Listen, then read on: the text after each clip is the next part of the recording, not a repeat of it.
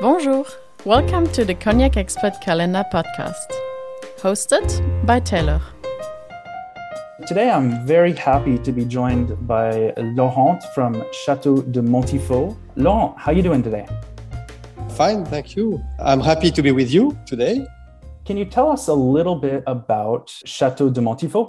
Yes. First of all, I am the owner and the sixth generation. It's a family estate. I work with my wife and I used to work with my parents and grandparents. We want to be independent, to stay independent, to control the whole process. We make our wine, we distill ourselves, our production, we age the cognac, and we make our blend also, and we bottle at the chateau.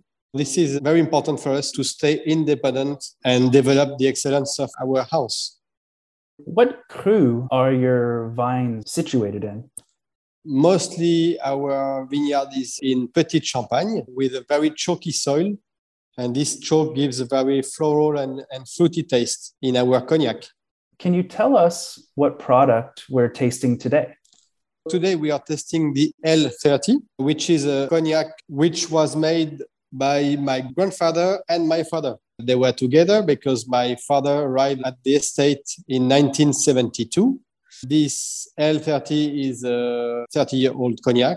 Can you talk a little bit about the aging process of this L30? This cognac is coming from Uni-Blanc. During the aging, we use mostly Limousin oak cask. It's only French oak. This is very important for us to have this Limousin oak because we think it gives a rounder cognac, smoother cognac.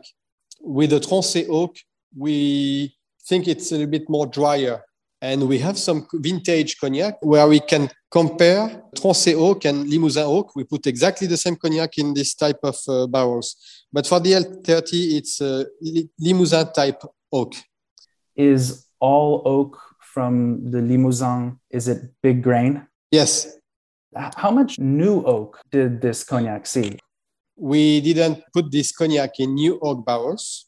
We put this cognac at the beginning in fût roux in French, which is a cask which are between 3 and 6 years old. It will give some tannins, but not too much, because if we put in new oak barrels, we prefer to avoid the new oak barrels for the cognac which will be aged more than 15 years. Otherwise, we think it would be too woody. It spent quite a long time in fût roux. And after that, we put our cognac when we think there are enough tannins in old cask. And then the aging of the cognac is the oxidation of the tannins. I noticed the L30 is bottled at 40%. And we're seeing these days cognacs at 40%, 42%, 43%, and sometimes higher for single cask kind of things. Yeah. What are the positives, in your opinion, for bottling at 40%?